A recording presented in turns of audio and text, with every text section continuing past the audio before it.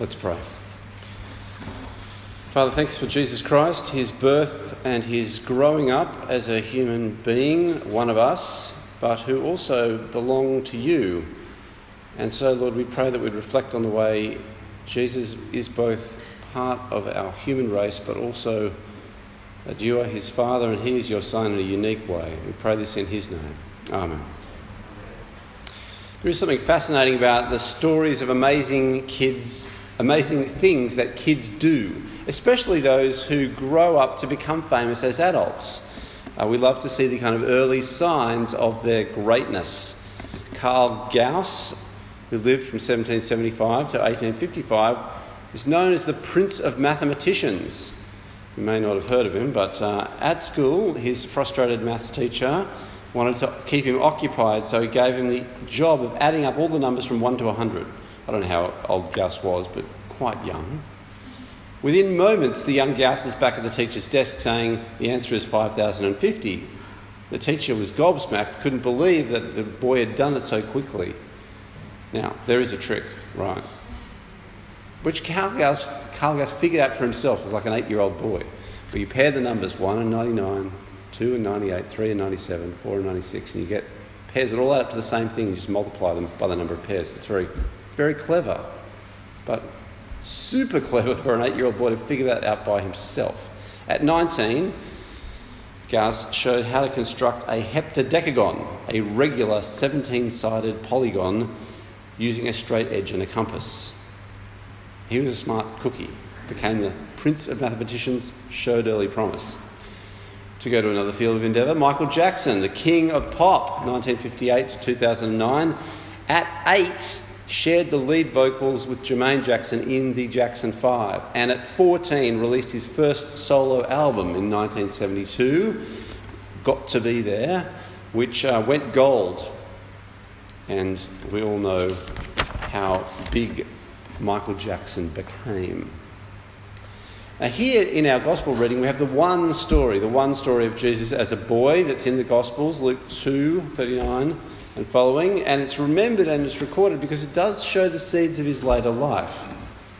And so today what I want to look at is the story of Jesus, the boy who belonged to heaven, and then ask the question, well, what is he doing then on earth?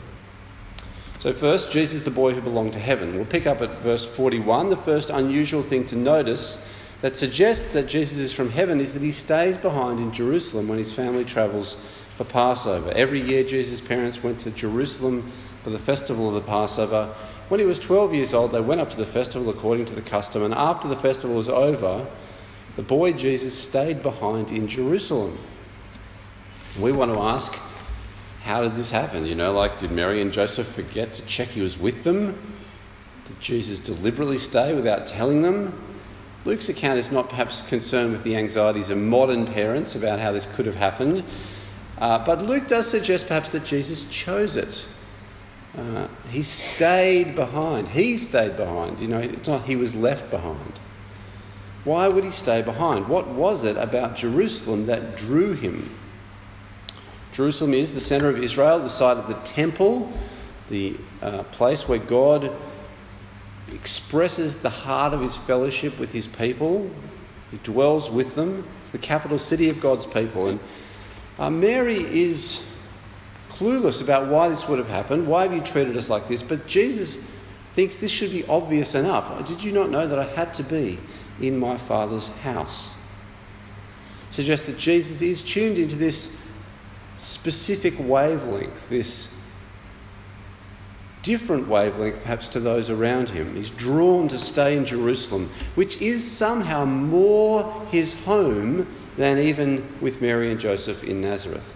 The second unusual thing to notice that suggests he's from heaven is that Jesus' parents find him in the temple, astounding the teachers. Verse 46, after 3 days they found him in the temple courts, sitting among the teachers, listening to them and asking them questions. Everyone who heard him was amazed at his understanding and his answers. So for Mary and Joseph, after what was no doubt a worrying few days, they find Jesus, not with friends or relatives, but at the temple. He has been drawn not just to stay in Jerusalem, but to the temple courts, the very heart of Jewish worship, of learning and teaching, of sacrifice, of approach to God, whose throne room was the Holy of Holies. Jesus has been drawn in particular to the teachers, to listen, to ask questions about the scriptures, about God and Israel and God and the world. And Jesus is in his element here.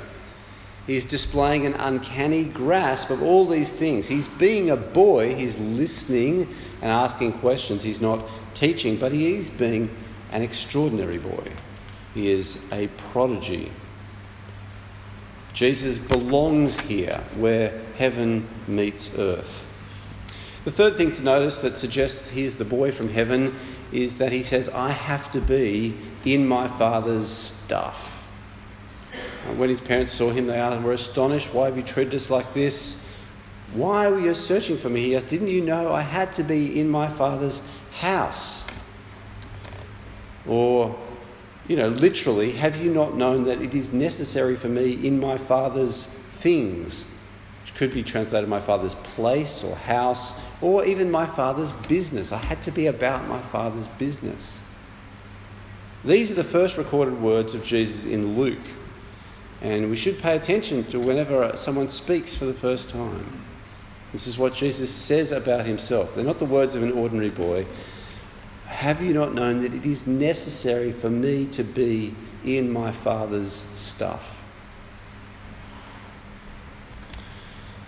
So, back to our question. If Jesus belonged to heaven, what then is he doing here on earth? Is this some kind of glitch or accident? Is it a punishment? He's been kind of thrown out till he works his way back. Is it some enemy scheme that's got him landed here on earth? Well, no, it's not an accident. It is a necessary mission to provide the forgiveness of sins. In verse 49, Jesus says that he had to be in his Father's house, about his Father's business. He uses this Greek word dei. It is necessary. And this is used several times throughout Luke, in verse 43 of chapter 4, where Jesus says, I must proclaim the kingdom of God. It's necessary for me to do this. Or in chapter 9:22 and 17:25, where Jesus says the Son of Man must suffer and be rejected and be killed and be raised to life. Or in 22:37, where Jesus says it is written, and he was numbered with the transgressors, and I tell you that this must be fulfilled in me. There is this sense of what Jesus has come to do, that these things must happen, that he must walk this road and fulfill this mission.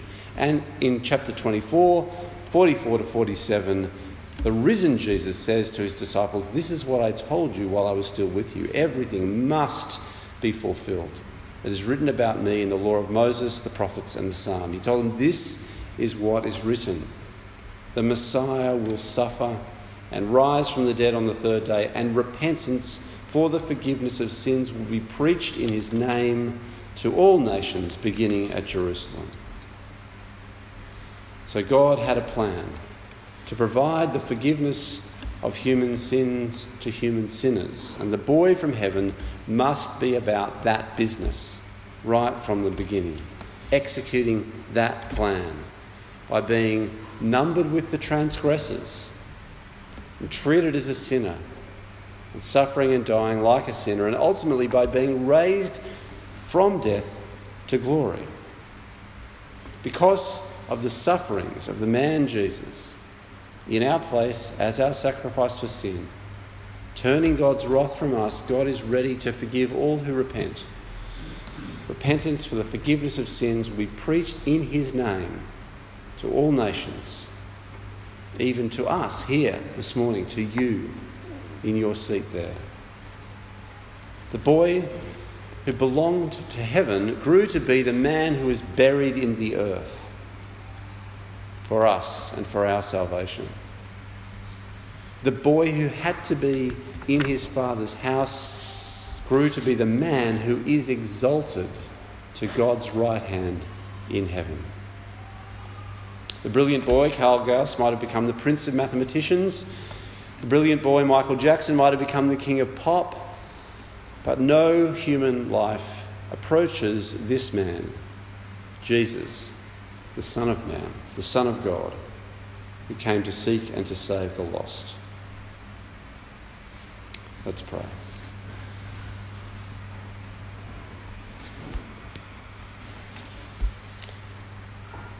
Our Father, we thank you for Jesus Christ, not only in his birth but in his boyhood, his consciousness that he belonged to you and that he had to be about your business. We thank you for his consciousness of that, his commitment to it and his execution of it, that having come, he lived the life that it was necessary for him to live, for us and for our salvation. And we praise you once again for that and ask that you would keep that news fresh in our hearts and alive in our mouths and hands, and everything we do would be animated by our consciousness of his greatness, his exaltation to your right hand. We pray in his name. Amen.